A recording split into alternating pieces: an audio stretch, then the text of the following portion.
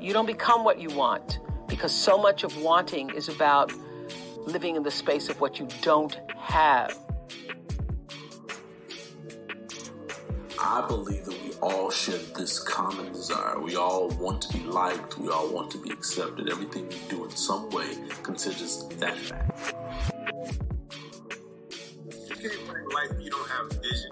You don't build your character because, letting go of your ego. Thank you for listening.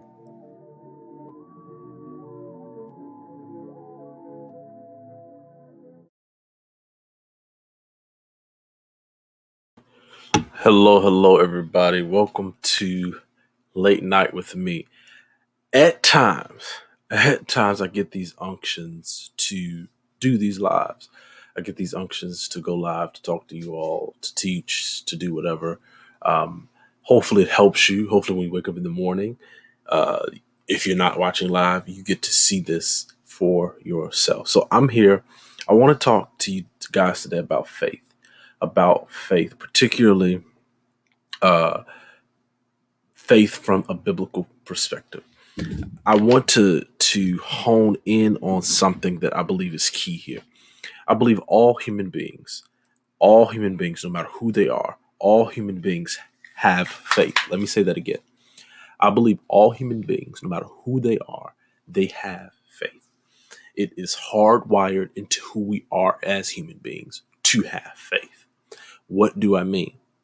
I mean, every human being, regardless if they're black, regardless if they're white, regardless if they're atheist, regardless if they're Christian, regardless if they're Hindu, regardless if they're Muslim, we have faith.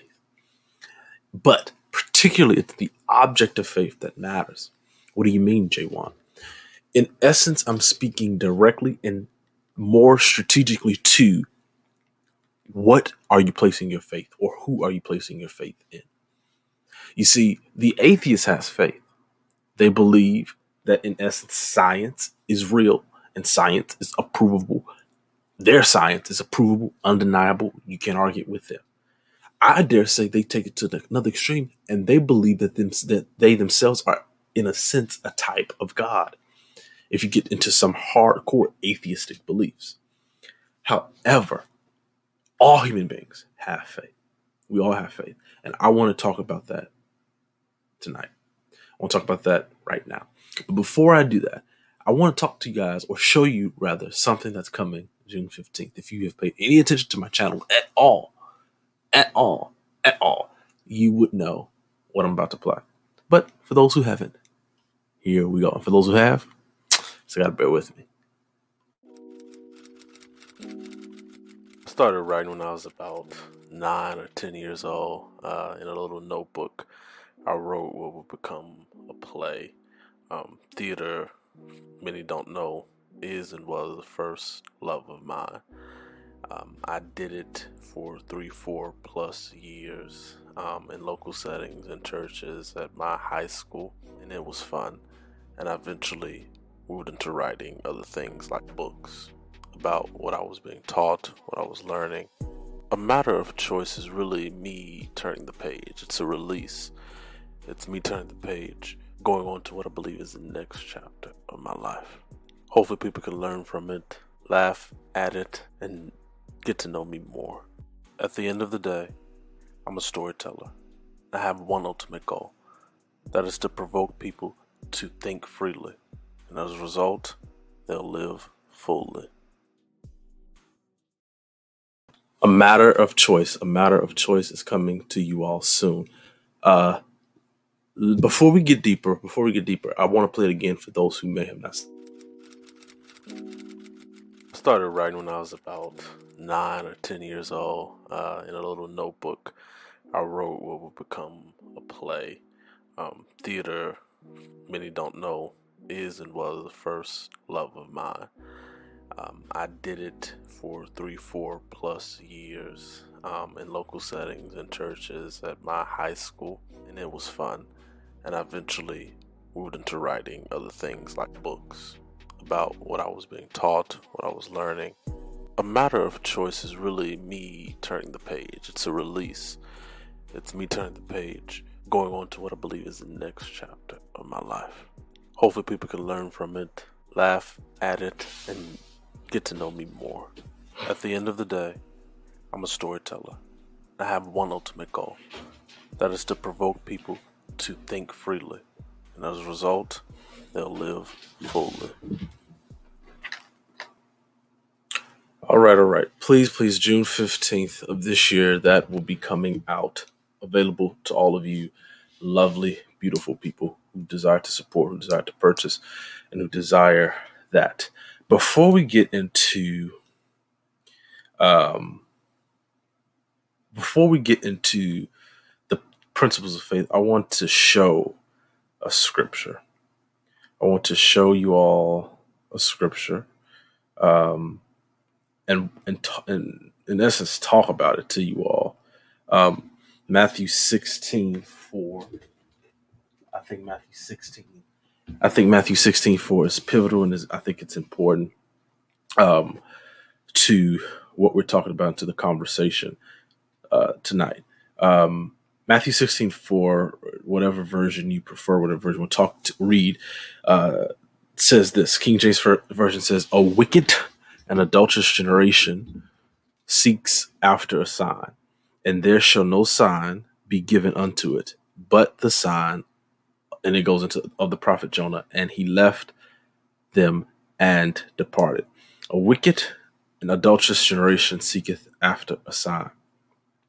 You have many other contexts or many other scriptures that speak to this. A wicked, perverse, or faithless generation seeks after a sign. I dare say, a wicked or faithless generation seeks after a sign.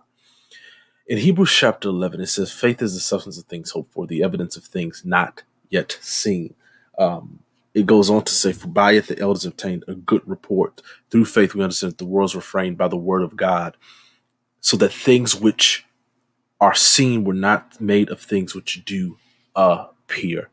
The essence of faith, the crux of faith, as I established before I played the promo video, is this: all human beings have faith. That, I think, is an unquestionable fact. What do you mean? Again, all human beings have faith. We all have faith. The question is, or the question that is posed or is important to us and our dynamic is, where is your faith placed? What is the object of your faith? More specifically, do you believe in Jesus or not? Period. But in guiding it throughout life, and these are just my random ramblings, pay attention, in processing life, in going through life, personally for me, I've been discouraged. I've been like, God, are you real?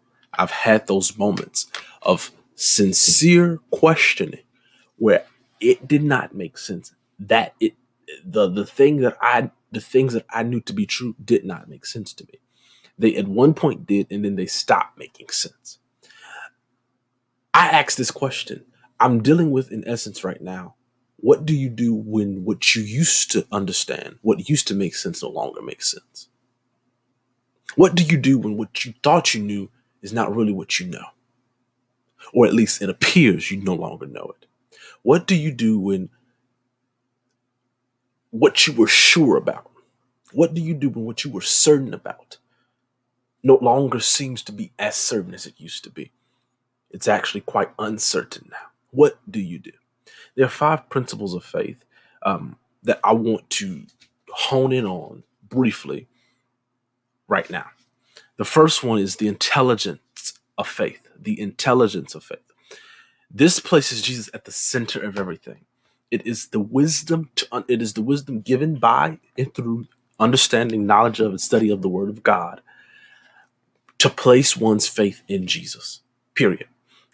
That is true wisdom. The fear of the Lord, the scripture, the Proverbs says, the Bible says, the fear of the Lord is the beginning of wisdom. What is the fear of the Lord? It's a reverential awe. It's a reverential respect for God, for the Lord. Once you have that, once that is present, that is the beginning of wisdom. The intelligence of faith is Jesus at its center. Those who are atheists, the Bible says this, quite frankly, the fool The fool has said in his heart, there is no God. That is foolish behavior. What hones in, or how can I say this more delicately? What makes the intelligence of faith what it is that it is smart enough to understand I need to depend upon, submit to, place my faith in Jesus. That's the intelligence of faith. Then you have the obedience of faith. This goes into what James would say in the book that bears his name. He would say, for faith without works is dead. What do you mean? That word works there could be translated fruit or results or consequences. Faith without these particular fruit, faith without these particular results, faith without fruit is dead, meaning it has no power. It's rendered helpless. The obedience of faith does exactly what the Lord tells us to do, no matter how strange it may sound. There are times, so you have the intelligence of faith, then you have the obedience of faith. There are times, there are places, there are situations that you may be in where you will do things, believe things, hear things, God says things that in the natural make no freaking sense, make no earthly sense. I'll give you an example. Going to our university, where I attend college, that strategically in the natural was in kind of, maybe if you're looking at it on paper, was not a good decision. It wasn't. But I felt impressed to do so. Having never visited the campus, having never been on a tour, any of that, I felt to do so. I felt led to do so. That is the obedience of faith in action, where I, though unsure bit, still did it, still went ahead and did. So you have the intelligence of faith, then you have the obedience of faith, then you have the exercise of faith. The exercise of faith is daily doing what the Lord has spoken to us. The fruit of true faith is action. Again, faith without works is dead. The exercise and the obedience of faith go together. If I want to engage, or if I want to exhibit the exercise of faith or exercise faith, I will obey God. Then you have the folly of faith. And this is where many people get stuck. This is where I've gotten stuck. This is where I've gotten confused. This is where I've gotten, halted or hindered. The folly of faith realizes, and it is realizing that those who live in disbelief or who didn't hear what you heard will think your actions and allegiance is foolish. There are many in the folly of faith. There are many who will think what you're doing, what you're believing God for, what you're dreaming about, what you think God said is foolish. But you know in your heart, it's God. Hear me. You know in your heart, it's the Lord. You know you heard from God. In the folly of faith, what you heard and what others see, or what you see, may be different, may not compute, may not be compatible, may not look alike. And others will, and they do, mock, jeer, lampoon, lambast, question, sow seeds of doubt. It is in this that we must then exhibit the patience of faith. The patience of faith is the understanding and embracing of the fact that there is always a distance. There's always a distance between the promise and the possession. And this distance is called process. I want to say that more concisely. I want to say that clear for you all to hear. I want to say it clearly for you all to hear. There's always a distance between the promise and the possession of that promise. And in between, that distance between the promise and the possession of that promise, it's called process. It's called process. Process is not always the best thing. Process is not always the most desirable thing. But process is necessary. Hear me. I'm repeating it for your hearing. It's important that you hear this. There will be promises. There are promises of God, of things personal, of things corporate, of things for your family, of things for your career, of things for your personal relationship, just your personal relationship with Him. There are promises of God. But there is always, many times, a distance between the promise of God and the possession of that promise. And the distance between the promise of God and the possession of that promise is called process. Process is necessary. It is not always desirable. It does not always feel good. It does not always seem good. It does not always taste good, but it is necessary. It is necessary. When I was a little kid, I hated going to the doctor. Speaking of vaccines, I hated going to the doctor as I was younger, but as I got older, I understood it and just, I did it. But prior to that, understanding of that maturity, when I was younger, I hated going to the doctor because I was afraid of getting stuck with a needle.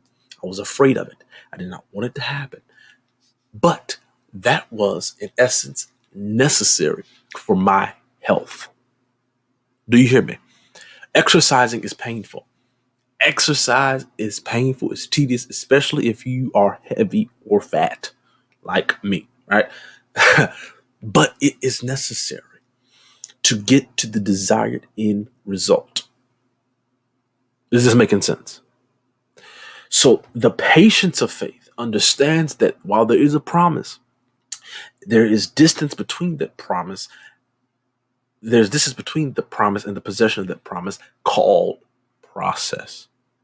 For faith is the substance of things hoped for, evidence of things not seen. It is in me understanding that just because I don't see it does not mean I do not have it. That is the qualitative portion or qualitative undergirding or structure of faith.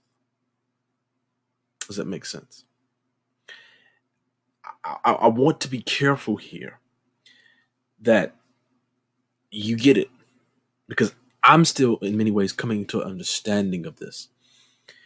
For me personally, there are things I know God has said. I know God has told me. And I find myself jeering off and saying, God, it's been this long. This has happened. This should have happened by now. At least I think this should have happened by now. Why ain't it happened, God? What are you doing? Such and such has got this. Such and such is doing this. What are you doing with me? Have you forgotten about me? And then I'm reminded that, yeah, there are promises and there are many, but there is also a thing between the possession of that promise and the promise itself called process.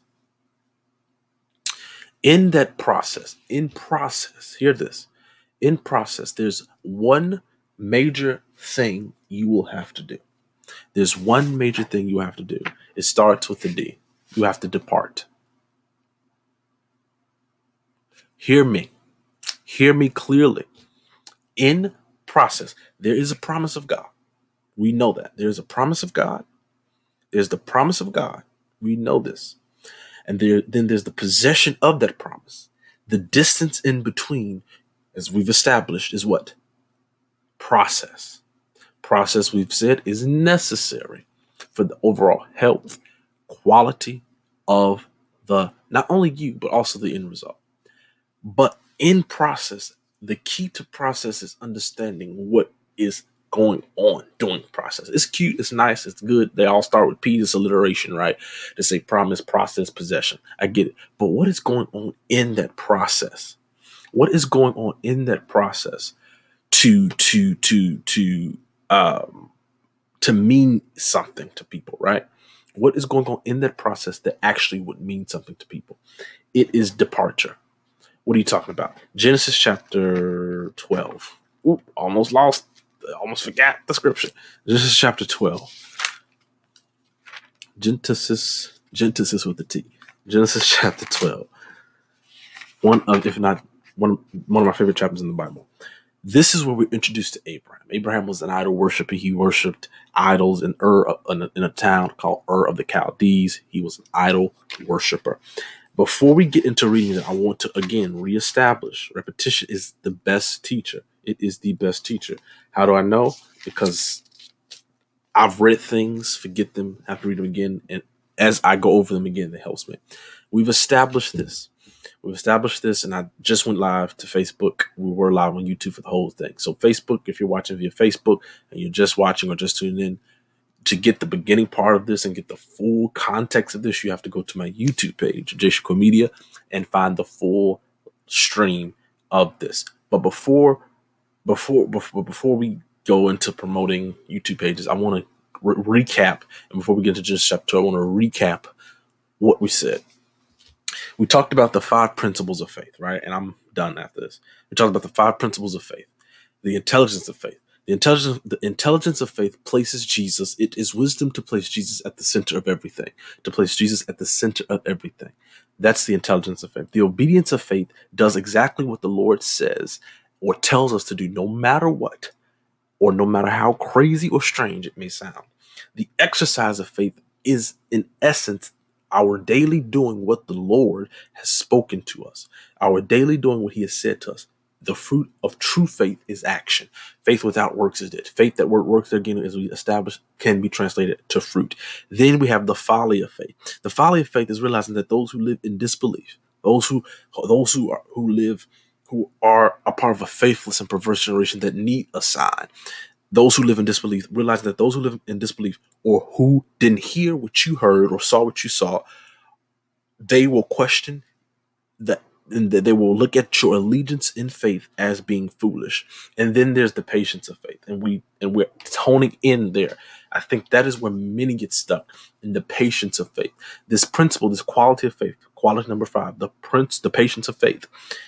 This is the understanding and the embracing of the fact that there is always a distance between the promise and the possession, and the distance between. Listen, there's always a distance between the promise of God and the possession that we are to walk into. Again, there's always a distance between the promise of God and the possession that we are to walk into. And that distance is called process. Process is necessary. Process is needed. It tries us. It tests us. It corrects us. It proves us. There's always a distance. God gives a promise, but there will always be a distance in between the promise and the possession of that promise. And the distance between the promise and the possession of that promise is called process. And now we're honing in on what is process, because it's more than just alliteration. Promise, process, possession. It's more than just nice alliteration. It's deeper than that. In process, a key component of it, hear this, a key component of process, and what God will call many to do in process as they are beginning or walking to the possession of the promise of God, whatever it may be, is this one thing called departure. God showed me this through the life of Abraham. Abraham lived, as I mentioned, in the city, in a pagan city, worshiping idol gods, Ur of the Chaldees. But God called him out of that. Told him, leave your family, leave your kindred. Let's read it, actually. I don't have to quote it. I can read it. Genesis chapter 12. Now, the Lord said unto Abraham, get you out of your country. Get out of your country and from your kindred, your family, separation, and from your father's house, again speaks of separation, unto a land that I will show you. All right. And I will make your name great, and I will give, and this is the promise here, and I will make your name great, and I will bless you and make your name great. Again, it's repeated. I will make your name great. I will make you a great nation, and I will bless you, and I will make your name great. And then he says, I will bless you. That is the promise given to Abraham as God calls him out of Ur of the Chaldees, calls him from out of pagan idol worship. Verse 3, Genesis chapter 12. And I will bless them who bless you, and curse him who curses you. And if you shall, and in you shall all the families of the earth be blessed. And here's the key. In God giving the promise, right after God gives Abraham the promise, verse 4, he begins to enter into process. It says, so Abram, he was then named Abram. God changed his name to Abraham. So Abram departed as the Lord had spoken unto him. So Abram departed as the Lord had spoken unto him. God gave him the promise. I will bless you. I'll make your name great. I will make a nation come from you. Then he enters process. And that process was commenced and was characterized by him departing. There will be things. There will be things that you will have to depart. Let me say it all over again for those who may have missed it. Just so I'm clear. God gave Abraham a promise. I will bless you. I will make your name great. I will make your name great. Not you try to make your name great. I will make your name great. From you will all the families of the earth be blessed. That's a humongous promise. God made that promise. I will bless you. I will make your name great. He made this promise to Abraham. I will make from you, Abraham, will all of the nations of the earth be blessed. That was the promise. Then we get to Genesis 12, verse 4. It says, so Abraham departed. That was the promise. He would not possess the promise for years. Why? The distance between that was process for him. Was process, and that process commenced and was characterized departure. There are things, there are people, there are even places you will have to depart if you will ever, and if you ever want to truly possess the promise of God. Hear me. There are times I know because I do it and I have been there. There are times when us as believers, I'm speaking strategically and specifically to believers right now at this moment. There are times when we say, God, you said this. God, you said you're going to do this. God, I thought this was going to happen. God, I believe you for this. God, I believed you for that. Yada, yada, yada. The list can go on and on. You did it for them. Well, they got this. They got that. Especially at certain low points in life, we can sit there. We can lay there and ask God, you promised this. Why haven't I possessed it yet? Why don't I have it yet? And I think the message to you is process. Well, my process is taking too long. Well, the question I now have for you is this. Have you truly departed from that which God wants you to depart from? The requirement that we all have, I believe, is to depart. Quite simply, depart. Depart. Depart. I hope this has helped some of you all. Hope this has brought to light or brought some clarity to certain situations. There's the patience of faith. And in the patience of faith, we must understand that there's a distance between the promise and the possession of that promise. There's a distance between the promise of God and the possession of the promise of God. And that distance is called process. And what characterizes, what is the core, what buttress, what supports that process is this thing called departure. There will be things, there will be people, there will be places. You will have to, that God is calling you to depart, to leave. This is, if you ask me, the center point, the apex of the Christian life. It's a life of serial departures. Meaning once I leave this one thing, God gonna say, you gotta leave this now. You gotta leave this. You gotta leave this. And the thing here is this. As I begin to depart from all those other things, I begin to walk into all the things God has promised and prepared for me. The Bible says a double-minded man is unstable in all his ways. The solution to double-mindedness is departure. I must choose one mindset and leave it. Departure. Come out from among them and be ye separate, says the Lord. Touch not the unclean thing. What is that? That's separation. That's departure. I must leave a certain thing. So perhaps your process has been delayed because you refuse to depart, to leave certain things. Let me say it again. Perhaps your process has been delayed because you've just outright refused to leave certain things. And perhaps your process can be accelerated if you choose to leave. Leave that relationship, leave that person, leave that friendship, leave that church. Okay, I'm getting too deep. Perhaps that's it. Your process is delayed because you have refused to leave, whatever it is that you know you're supposed to leave. All right. I'm done. I hope this has helped some people. particularly people who think that just because I have a promise, that my promise is automatically going to be possessed by me. No, it's not. There's something called process that you must endure. Again, and it's not to be torturous, to be mean, to beat you up. That's not what process is about. True process is about ensuring that the end result is quality. More than anything, God is about quality over quantity. I think he always wants quality over quantity, because quality is long lasting. There's a longevity to it, unlike anything else.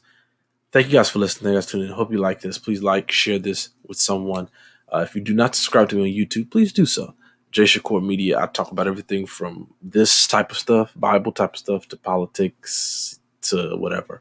So please like, subscribe, share. If you're watching via YouTube and you're already there, hit that notification bell to get notified anytime I go live, anytime I post, share a new video, or stream a new video. Again, thank you all for listening. Thank you all for tuning in. I will see you guys perhaps sometime later this week. Again, I'll see you guys next time. Look out for this new book that's coming June 15th. I started writing when I was about 9 or 10 years old. In a little notebook, I wrote what would become a play. Theater, many don't know, is and was the first love of mine. I did it for 3-4 plus years in local settings, in churches, at my high school, and it was fun. And I eventually moved into writing other things like books about what I was being taught, what I was learning. A matter of choice is really me turning the page. It's a release. It's me turning the page, going on to what I believe is the next chapter of my life. Hopefully people can learn from it, laugh at it, and get to know me more. At the end of the day, I'm a storyteller. I have one ultimate goal. That is to provoke people to think freely. And as a result, they'll live fully.